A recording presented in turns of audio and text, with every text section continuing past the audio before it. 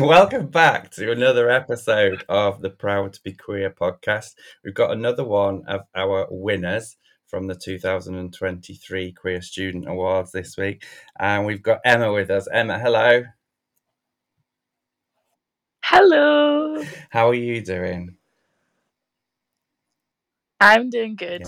Yeah. I'm recovering from COVID, but other than that, we're doing great. Yeah, we were talking about that before we started recording, weren't we? I wish you well with that. It's lingering around with us, isn't it? But we carry on. Yeah. So Emma, you picked up. You were the runner-up for our Queer of the Year, alongside Taj, who we interviewed on the last episode. You were also runner-up for the Role Model of the Year LGBTQ plus youth category. That was, as I said to Taj last week, and was saying to our listeners, that was our most popular category. It had the most entries, and the judges really struggled with that. So for the three of you to be named on that, congratulations there. And then also as well, you took our Influencer of the Year category award this year as the winner. And that was the first year that we've run that category. And the idea behind it was that, if you didn't know the context yourself, Emma, but also for listeners, was that when Ava and all the judges were looking through all of the entries and we were checking in and having conversations, there was loads of great work that was being done that kind of fitted into another category as well, but we couldn't quite think what it was. And Ava suggested that it was kind of more of an inspirational influencer type award. And a lot of people listening, and maybe even yourself, Emma, might kind of hear the word influencer and it aligns, or your mind goes to kind of the TikTokers and Instagram influencers and everything like that, which is completely valid. But Ava and I had a really interesting conversation, and we were actually kind of chatting about it the other day as well, around the idea of somebody who has influence, not necessarily being what people would align with being an influencer. And so what we did was, what Ava did, sorry, I'll give her the credit here. She read through all of the entries and picked out the ones that she thought were the most influential entries that we had. And that's how we created that short list. And so that's how you ended up being the winner of that new category as well, because we saw so many great entries that we were just like, there's something else here that we've missed. So congratulations. How does it feel being a winner of and a runner-up of so many categories for a start? Really weird. I know that's probably not what the first thing was, but I fully went down to the awards just as me and my friend Olivia came with me. And I went down with an expectation of just going and using it as a really good networking opportunity. And then I remember getting the first award, and I was just like, oh my gosh, this is insane. And I remember saying to Olivia, I mean, probably everybody's saying the same thing. They weren't expecting it, but when I got the Influencer of the Year, I was literally shaking coming back, because I didn't I really genuinely did not think that I was gonna go home back to Scotland with a wee trophy. And then the last one, because I had got those first two, I was just like, there's no way, and then I was blown away. But yeah, no, they're just I'm kind of still in awe, and I think you could hear that from the way that I'm talking. I've never really won an award before that. And it was quite I've got imposter syndrome from it, but it's really good, and it was such a great opportunity to meet so many people that were doing similar things and had the same sort of drive and passion as I do, and Olivia as well. Yeah. I mean, I suspect maybe. Do you know who nominated you? Because we did get two nominations for you that they were judged separately. I know one of them, who was I did work for him like Right, ages okay. ago, like some kind of voluntary communications work, but I don't know who the other one Awesome. was. I'll have to dig that out and let you know. I won't embarrass them kind of on the podcast now. But some of the lovely things that I was reading back through the nomination this morning were, so why does Emma deserve this award? Well, other than the fact that they are funny, loving, loyal, and awesome person, they've never really received recognition for anything they've done. Emma not only inspires their local community, but their local authority and generally people all over Scotland and the UK. Lovely thing for somebody to Oh, say. that is so nice. Yeah. And our judges as well, for those that weren't on there on the evening, they'll be able to kind of see this on the videos that I've been working on this morning. We've finally got a highlights video, so that'll be going out later on. The judges' comments were for the, it was for the, which one's for this? For the role model. So Emma's clearly worked hard on mental health issues, and we'll come to that in a second, and achieved so much. Your film was really great. They're a fantastic individual who should be immensely proud of all they've achieved so far, and I'm really looking forward to seeing more of their work in the future. So that was from one of the judges. And then in terms of when you were named as the runner-up alongside Taj as well, a clear passion for empowering and giving voices to LGBTQ plus people with an influence that stretches across Scotland and within institutions and political spaces. So some really nice things. How does that make you feel? Yeah, no, definitely. I'm like really like warm. Like you can Yeah. obviously see, but the listeners won't necessarily. I am very much smiling Yes. right now. Yes. Massive It's smile. just it's lovely to hear something like that. Mm. Yeah, it's just really lovely. Particularly in a world right now where um we don't always hear the nicest and most positive news. It's great to hear something like that. Yeah, exactly. And I'm glad you picked up on that because that's something that I discussed with Taj in the last episode, and I always talk to people about when I'm kind of explaining why I decided to create the Queer Student Awards. And it was because our community as a whole kind of doesn't get it gets a lot of negative media about it. There's a lot of hate thrown towards us, and the awards give that opportunity for people like yourself to shine and have that moment to celebrate everything that you are doing. So congratulations on all of that. Thank you. So let's learn a little bit more about you. Do you want to give us an introduction to yourself? Sure. Okay. So I am Emma Prach. I do so many different things and wear so many different hats, but I'll give you a brief rundown. I am the founder and kind of I don't give myself the title CEO because I don't like the title and what it kind of stands Mm-hmm. for and represents, but I essentially run all the operations in a non-profit called Project Sunrisa, which is currently actually in the process of applying for charitable status, which is really exciting. Um, Project Sunrisa is I started it in July 2020, so in the middle of lockdown. And its kind of aim is to break the stigma surrounding mental health by starting more meaningful conversation, and meaningful is the really important word there. I It particularly focuses on doing that through like creative arts, so film, poetry, music, all of the kind of creative outlets that you get, because loads of people kind of talk about how important the arts are to mental health, and the arts are something right now that are also very much under threat. So it's kind of combining those two things. And I myself, I have dyslexia, so I'm very Mm-hmm. creative, and I feel like it kind of all came together. It tied all the parts of my life that I was maybe struggling with, but also the parts that I had strength in, to create something that was a community for everyone. And another really important part of Project Sonrisa is that it's, I say like the phrase, it's open to everyone and anyone, because like literally anyone can get involved, no matter like their gender, sexuality, race, like literally everything. Like you can just get involved. We've had people from all over the Mm-hmm. world do some of the projects. Um, but yeah, it's fun to do that. But aside from that, I study with the Open University. I mainly do that because one, I'm dyslexic, so traditional uni was never really something that I thought that's for me. And also so that I could do all the fun things that I really enjoy. I never really saw uni as something that I should be tied to. It should be kind of tied to me, and it should support the work that I want to do. So I do university part-time, and I'm studying psychology, which I find really interesting as well. What else about me? I have 2 cats, Juno and Jupiter. They're my little favourite things in the world, and I'm sure they'll actually probably come into some of our conversations later on, because they have been a big part of my mental health.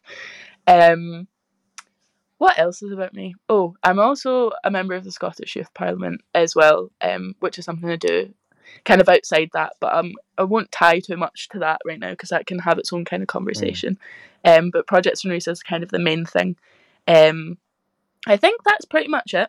I do work as well. When you've got as I time, I said, work as well. loads of hats.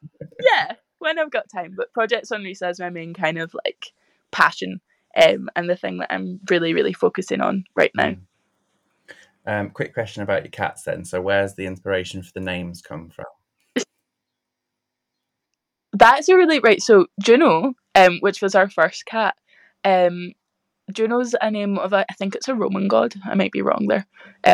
Trying to get all my mythology of the Greek and Roman gods right, but Juno's the god for like new beginnings and like new starts to life. And we got our cat in like a period. It's kind of like my mum, my brothers, and my cat. It's kind of like we were in a part of life where we were going on to that kind of new beginning, and there was a kind of new chapter that they were going into, and that's when we got him, so it seemed really fitting. And then Jupiter was just a random name that we chose for the other cat. There's no backstory to that. We're going to call him Scratch, because when we first got him he scratched my face, but a lot of people have cats that are called Scratch, and we didn't want to be the same as other people, so we're like Jupiter. Yeah. Nice, and the names go well together, so yeah, they do. Yes. One meaningful one and one kind of just randomly chosen. Oh, thanks for sharing that.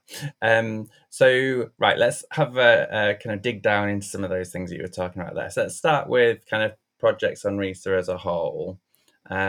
An amazing piece of work, something that when I've been looking more into it, because I've been doing some research about yourself before I was having this conversation, and I'd seen it when the nomination came in, because I'm not involved with the judging, but I read every single nomination when they come through. And I remember this one standing out for me for many reasons, but the biggest reason I think was because it's focused on mental health, as you said. And that's something that's kind of very important to me personally, but also professionally through my own business too. How did you start to pull everything together and create the project? Talk us through that process. Yeah, so I honestly think this is probably a really long process in my head. The first seed was planted when I was really, really young, or really wee, as I would say in Scotland. So I have some very confusing, unexplained medical conditions, and that's a story in itself as well. But I kind of struggled throughout kind of my teenage years with that. I have a lot of chronic pain, and I have some neurological conditions, so I've got kind of problems with like twitching in my leg, and I used to have quite frequent tics, kind of just like movements that were uncontrolled basically. And I struggled kind of a lot through my teenage years with that. And I was also bullied in high school. So high school was not a fun era for me at all, and my mental health as a consequence obviously was not doing great either. And I struggled quite a lot with kind of staying happy, as how I would say it, but I soon learned that it's not.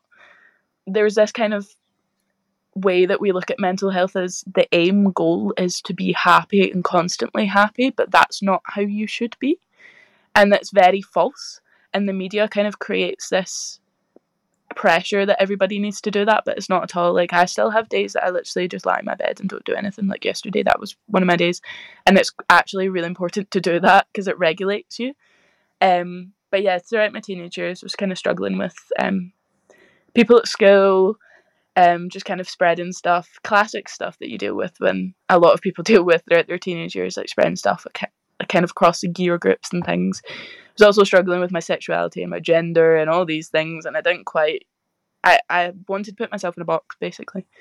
So for lockdown, and when we first went into lockdown in March 2020, Mm-hmm. um, that kind of gave me a sense of relief, which I know is not the same for everybody, and everybody's obviously had their own kind of journey with lockdown, and they've got their own story of whether or not they enjoyed it or didn't. And for a lot of people, they definitely didn't, because we didn't have the freedoms that we had.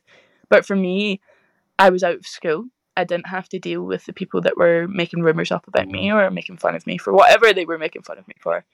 Um, and I was just kind of with myself. So I spent a lot of time during that first like kind of lockdown era of really like kind of reflecting on myself and working out who I was.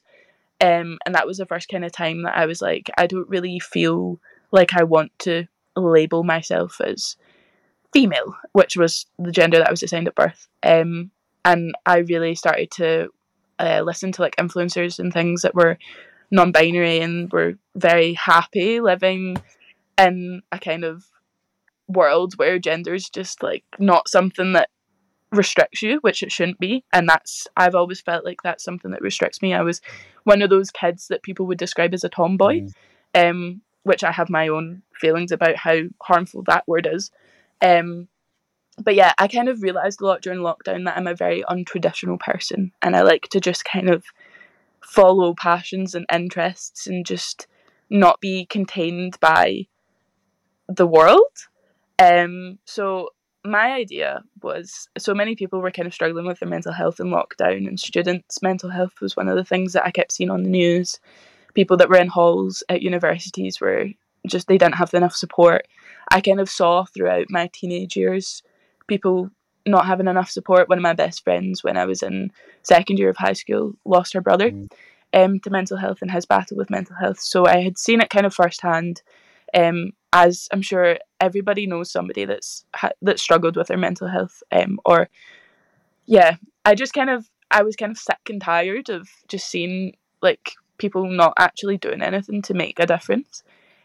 So my idea originally was never to start a non-profit. It was to just do something for like my local community that we could all do during the middle of lockdown. So I put out like a kind of thing for a virtual choir. Mm-hmm. So I chose the song "You Raise Me Up," which is actually quite a slow song, and maybe a kind of boppier one would have been a better choice. But I actually, looking back on it, I think it was the exact choice that everybody needed, because everybody needed that boost. So I put it into a local Facebook group. I was like, I'm wanting to do this virtual choir. If anyone wants to get involved, no matter if you think you can sing or not, like we're just putting a bunch of collective voices together to kind of spread a message during a really difficult time. And to my surprise, loads of people wanted to get involved. So loads of people got involved in that, created the kind of virtual choir. It was a lot of work, a lot more than I had anticipated, but it was really great. And because I had had such a positive response from that, I was like, oh, I could kind of make a wee campaign out of this or something like that. And a local business reached out to me to say, oh, do you want to do like a mental health and music week? And I was like, that sounds great. So we kind of planned this week of online virtual events. There was, I can play a few like instruments, just wee bits of them that I had learned in like high school, how to play like keyboards and stuff. So I did some wee music tutorials for anyone that's maybe got like a guitar or keyboard sitting in their house that they've never used. We did some. We had the big event was like loads of local like artists and things recorded a song, and we put them all together, and it was this kind of performance that you could just watch Mm-hmm. virtually. Loads of different things basically, and that went really well as well. So I was like, I'm really enjoying doing this. Did another virtual choir in the December. That time it was more upbeat. We did "This Is Me" from The Greatest Showman. And that was also awesome. And that was the one that really spread kind of across the world. There was a couple of people from all over places dotted about that got involved in that. And that's when I was like, I'm going to make this an organisation. I'm going to turn this into something bigger. Then I applied for funding, started a web series, and that kept progressing and progressing to the point it made a documentary. We've now got a podcast. It's now this whole thing. I'm kind of wanting to get to a point that we have core funding and we can hire people and just kind of spread conversations about mental health and starting conversations just in your life that actually mean something to someone. And do that through arts, because everybody loves music and everybody finds music that they like, and there is again something for everybody. But that is pretty much the journey that it took. I do ramble a bit, so hopefully I didn't ramble too much on that. But that's the kind of story of Project Sunrisa and how we are where we are today. I don't think you're rambling. I think that all made sense. There's a couple of things that I'll pick up on that because of kind of my own understanding of mental health and my passion points, and you speaking very loudly to two of them there, so I'd be doing myself a disservice if I didn't pick up on them. But so the first one, I kind of at that point you made around kind of like there being and forgive me if if I've interpreted this wrong, but kind of this whole kind of like idea, like you're saying from the media, that you can fix mental health and that everything will be all right. Yeah. That's not the case. Like our mental health is on a spectrum, and there are good days and Yep. there are bad days, and it's great to hear somebody of your age that's embracing that and realizing that actually kind of we just have to sit with what we're experiencing, and that's healthy to do that. Um, I Yeah. know I had a day kind of last week where I just felt like for no reason I just felt like I'd been hit by a bus, um, and so I cancelled my meetings for the day and just decided to have the day to myself because I needed that space, and I could have pushed through it. I would have pushed through it Yeah. in previous kind of times, but that's not a healthy way to approach things. And also as well, the point that you were saying about meaningful conversations, and that was something that jumped right out at me at the start of your documentary that I was watching this morning, which we'll come to in a little bit more detail in a second. But I think there was one, I can't remember the person it was towards the start of the documentary, somebody in a red hoodie. I'm forgetting their name, forgive me.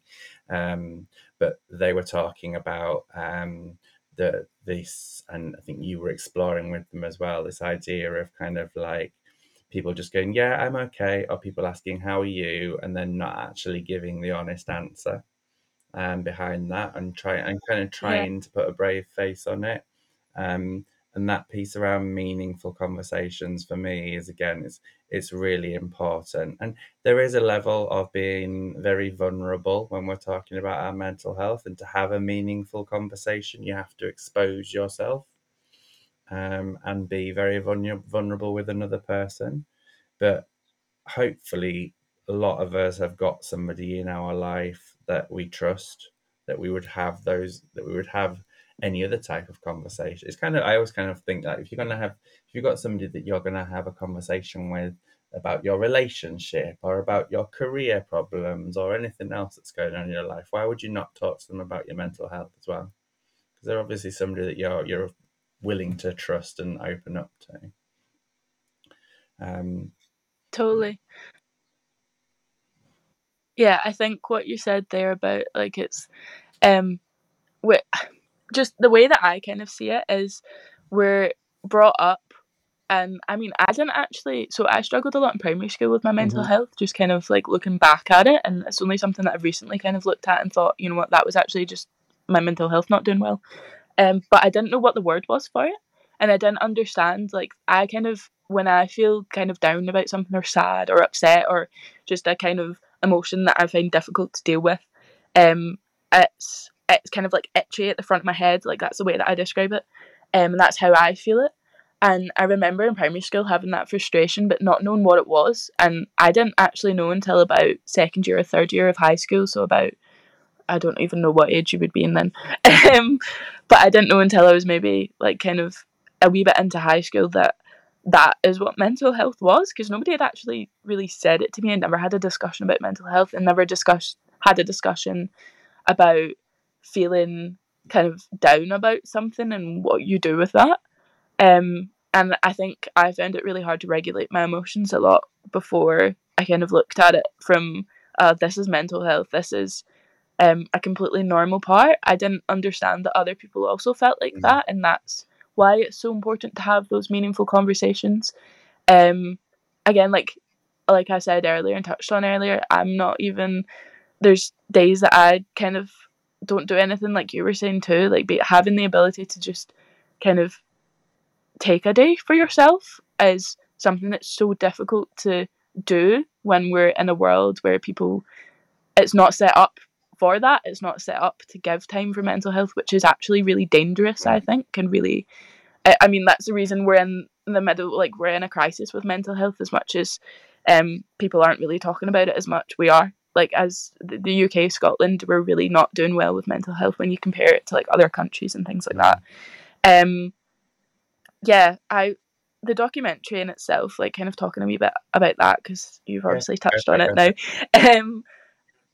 The the kind of story there was, I see all the media that I see around mental health kind of focuses on one part of somebody's journey, which is again really damaging because it's only shown one light, and a lot of the time it's either a crisis point or it's the kind of after effects of maybe a period where they've not been doing great, or they've been struggling to kind of do day-to-day activities. And I wouldn't say that that's necessarily bad mental health. I don't like that phrase either. It's just that, like you said, it's always a spectrum, and sometimes our mental health impacts our day-to-day activities and sometimes it doesn't. And sometimes happiness can affect our day-to-day activities. Like sometimes you get home from a really good event and you're like, oh, I'll just do that tomorrow, that's all right. And people kind of don't look at it in that way too. Like happiness, sadness, they both interact with our lives in different ways all the time.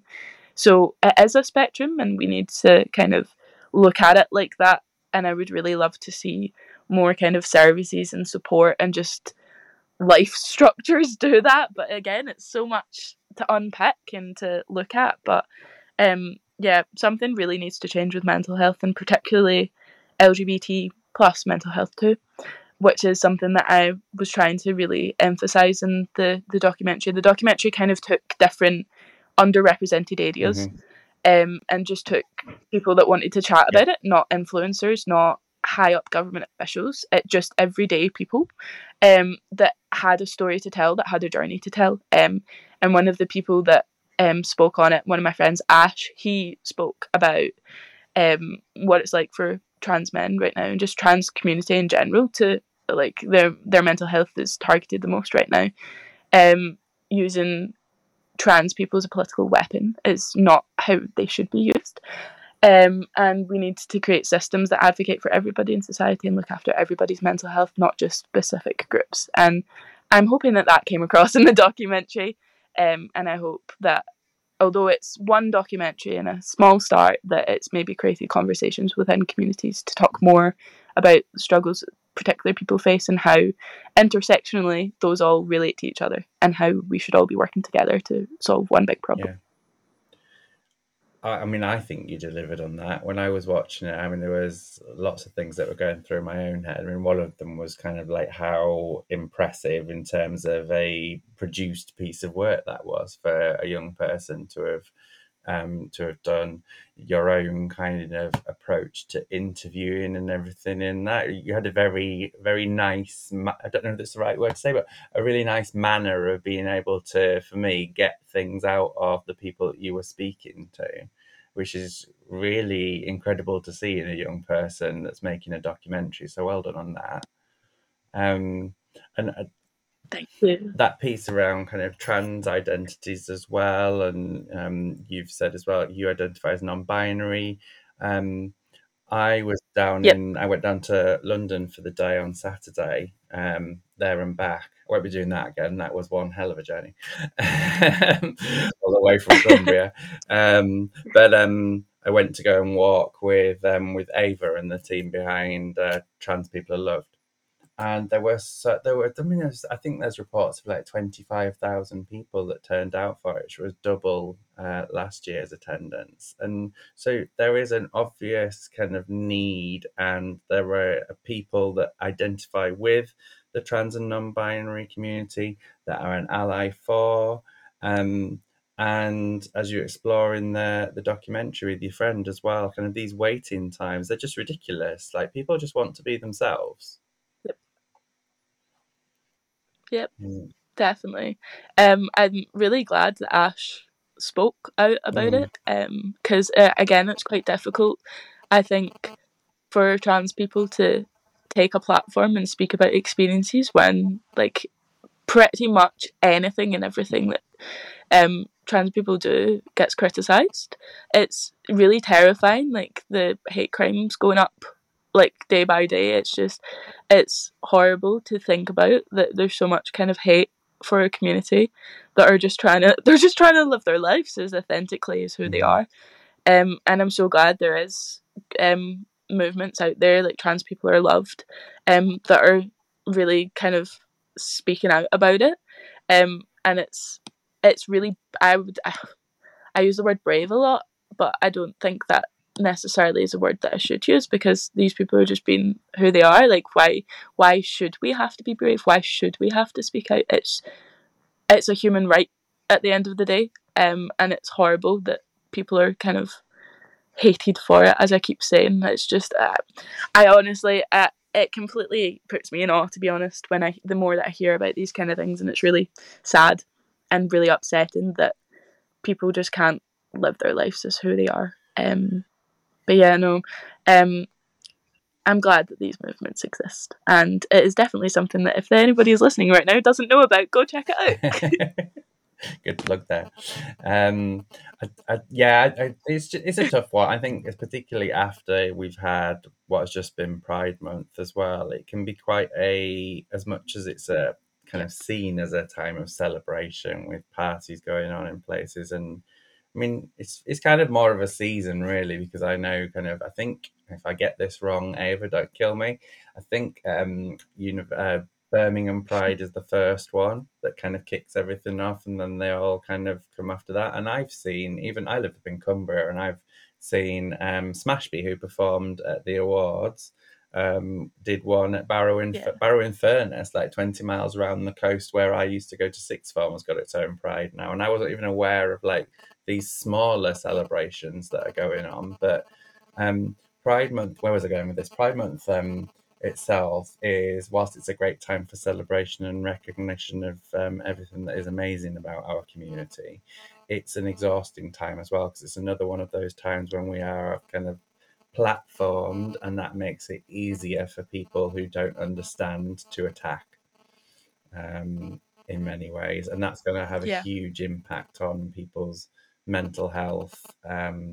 Whether that's kind of coming out of this period, I know a lot of my friends that are kind of queer influencers or professionals that focus on LGBTQ plus often use July and August as a time to decompress and to kind of take themselves out of that educating mode, that delivering workshop mode, that doing the work for essentially what the work that heterosexual people should be doing themselves, to some degree. yep, But without our voices, you're learning something rather than being educated about it, and finding out more about their experiences. And that was one of the things that I really liked about your documentary, was the personal lived experience aspect to it, but also as well the intersectional element within there, because you had kind of people on the documentary there who were talking openly about mental health and its links to their disabilities, to their race, to kind of where their heritage is from, what their sexuality or gender identity is. There's loads of different things in there. So it's a really impressive piece of work, and I mean, I'm guessing you're very proud of it, but I will say you should be very proud of it. yeah. Yeah, I'm proud of the people, to be honest. Like, it was a year and a half that it took me to film everything, and it kind of was a start stop kind of thing, because when you're doing something like this, and I'm sure everybody that was at the Queer Student Awards, everybody that's involved in some sort of campaigning work, because everybody is in their own sense that speak out on topics, it's really easy to lose Mm, motivation over like one small little thing. And I kept kind of going through chunks of being like, oh, this is so much like to do, and then being like, you know what, no, because there's nobody. We need something like this, and if I don't do it, then other people might not do it. Like, there's a kind of um early projects on Rusa was kind of set up on this idea of the butterfly effect. So I've forgotten the exact quote, but there's this idea that when a butterfly flaps its wings, that movement creates so many other things. Or another one to think about it is, if you throw a rock in a pond, those ripples that it creates get bigger and bigger and bigger. And it's the same with mental health. With one conversation, that person could, maybe, for example, you compliment somebody's jumper, right? You're like, oh wow, that color really suits you, or I really like that jumper and the design on it. that person's then going to go maybe say to like their mum when they go home and say, well, oh, somebody was talking about my jumper today, that was really lovely. Or even if they don't say specifically about that, they'll then feel like a positivity and maybe say to, when they go and order a coffee, oh, thanks so much, and maybe pay for the person behind them. Or these small acts of kindness create a ripple.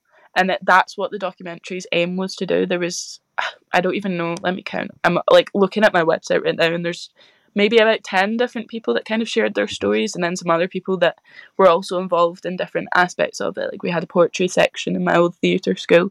Some young people from there delivered wee different lines of it. All of those people will go home and they'll be like, oh, I was involved in this. And then we had a premiere event that people came to, and just that general talk about it and sharing it with other people creates a message, and it creates a kind of, I'm a safe person to talk about your mental health with.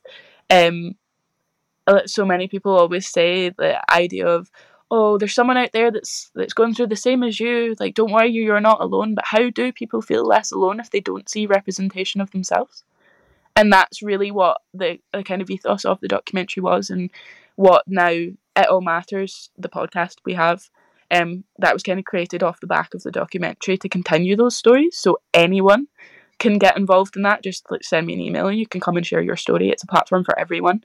You don't have to have like a massive following or like a specific thing that you do. Like, I just want to hear from people and their experiences, so that people maybe relate to something and go, you know what, that person's like me. I do feel less alone now because there's actual representation and examples of it. And that's what I think the media doesn't do well. It doesn't represent everyone. And I don't think you ever can represent everyone, but you can try your hardest to do it. And that's what that kind of Project Sunrisa is aimed around. But I found that really powerful. Representation is such an easy thing to do in anyone's work. Just make sure that people have somebody to chat to, or that you're inclusive of a group. Even just saying like, let me think of a really good example, and I can't actually think of an example.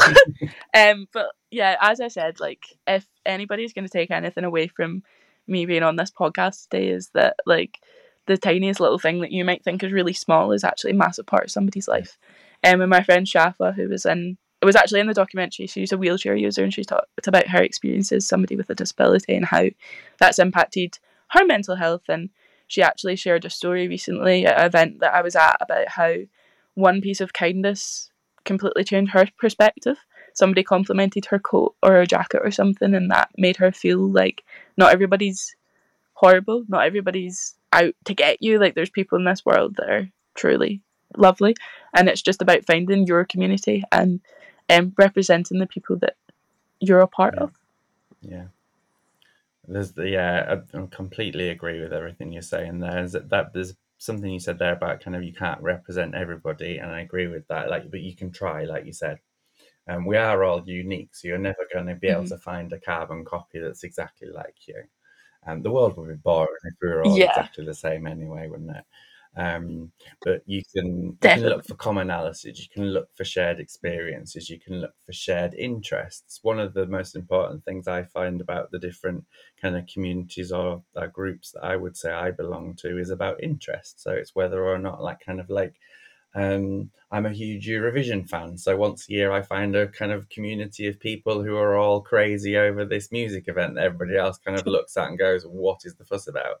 Or I'm like a huge Kylie fan, or there's a certain genre of book that I like to read, and that I will kind of naturally lean towards certain people that I'm connected to and ask them for book recommendations, or if we've both read the same book, ask them how they feel about it. And I think what it is, it's about those connections, isn't it? And being able to find somebody who understands what you're going through. Yeah, definitely. Right, well, it's been lovely having you on the pod, Emma. And there's two things that I mentioned to you before we hit record that I ask every guest. So I'm going to ask you, first of all, for your advice that you would give our listeners. Yeah, okay, I've thought about this. I think my piece of advice, and I know loads of people say this, but be true to yourself. And the thing that I struggled a lot with throughout kind of everything. And to be honest, I still struggle with it, is thinking that nobody's like me and that I'm this weird, strange person, but it's not true. Like, don't put yourself in boxes because there's no need to. Like, there's always a way to do something that you want to do. Follow your passion. Just strive to be authentically you, and don't let anybody tell you that you need to be something that you're not. And it's really easy to say, but eventually, you get to a stage in life where you just don't care what other people think, and that's the stage that I'm at right now, and it's great. But yeah, find and surround yourself with people that actually appreciate you for who you are and see your strengths, and even see your weaknesses as a way to grow as a person. There's nothing wrong with maybe not being great at something. Like, there's always room to grow. There's always room to thrive. And if you put yourself in a box, you can't do that. And I think that's the epitome of being, for me personally, that's what non-binary means to me. Like, I don't want to put myself in a box. I just kind of float on this lovely little spectrum of gender, and what even is gender, to be honest. That's what my brain's like. But yeah, that's different for everybody, so I definitely do not represent everybody that's non-binary there. But yeah, don't put yourself in a box, and find ways to grow and find people that actually love you for who you are. Very wise words. Right, so the one song that you would put on, that ask the DJ to play, or that you'd want playing on the radio if somebody was to say, Emma, what's your queer anthem? What we're going to add to our list for you? So I actually don't know if this is necessarily a queer anthem, but it's just a song that I always go back to. It's Ophelia by the Lumineers. It's a very like happy song. I find it really happy, and it's my song that I always like. It never gets old for me. It's like a folky kind of boppy song. People probably know it, but yeah, I don't really have a reason for it, but it has been a song that I've went back to like all throughout my life. When it's been maybe not a great time, when it's been a fabulous time, it's just my little song that I really, really love. Yeah. Thank you. Right, we'll add that to the list. Do you know, I probably know the song. I think I've lived with somebody in the past when I was down in London that was a big Lumineers fan. So I've probably heard the song, but can't remember what it is now. So I'm going to go and have a listen to it now and see if I can remember it. I've actually just thought of another song as well. Can I have two songs? Go on. You are one of our runners up okay, for the Queer of the Year and a winner as well. So go on, have two. Okay, my other anthem is Free by Florence and the Machine. And I feel like that actually has more of a meaning to it, because that song's all about like dancing and just feeling free as a person. And that's how I feel right now. So Free by Florence and the Machine and Ophelia by the Lumineers. Those are my two anthems. Awesome. I know the Florence one. I've been to see Florence in concert. It's one of my favourite concerts. So just brought back some nice memories of being in Ali Pali dancing away with everybody. So yeah. Brilliant. Right, well, thanks again for joining me, Emma. It's been great to kind of dig into more about the stuff that you're doing. I'm going to pop some links to all of your fantastic work into the show notes so people can go and have a look as well. So we've got the website for Project Sunrise. We've got a link. We'll have a link through to YouTube for the Our Minds documentary. Absolute must watch. Go and watch that. And then also as well, you mentioned the podcast there as well. And that's certainly, as I was saying to you earlier, kind of it's certainly something that I'm going to be looking forward to listening to when I'm out walking my dog over the next few weeks. So I will, I'm sure I'll be in touch to give you some feedback on that, because I can already see that I'm going to enjoy that. Brilliant. Thank you very much for having me. And thanks to you for listening, our lovely listeners. We'll be back with another episode very soon with another one of the winners of the 2023 Queer Student Awards. Bye for now.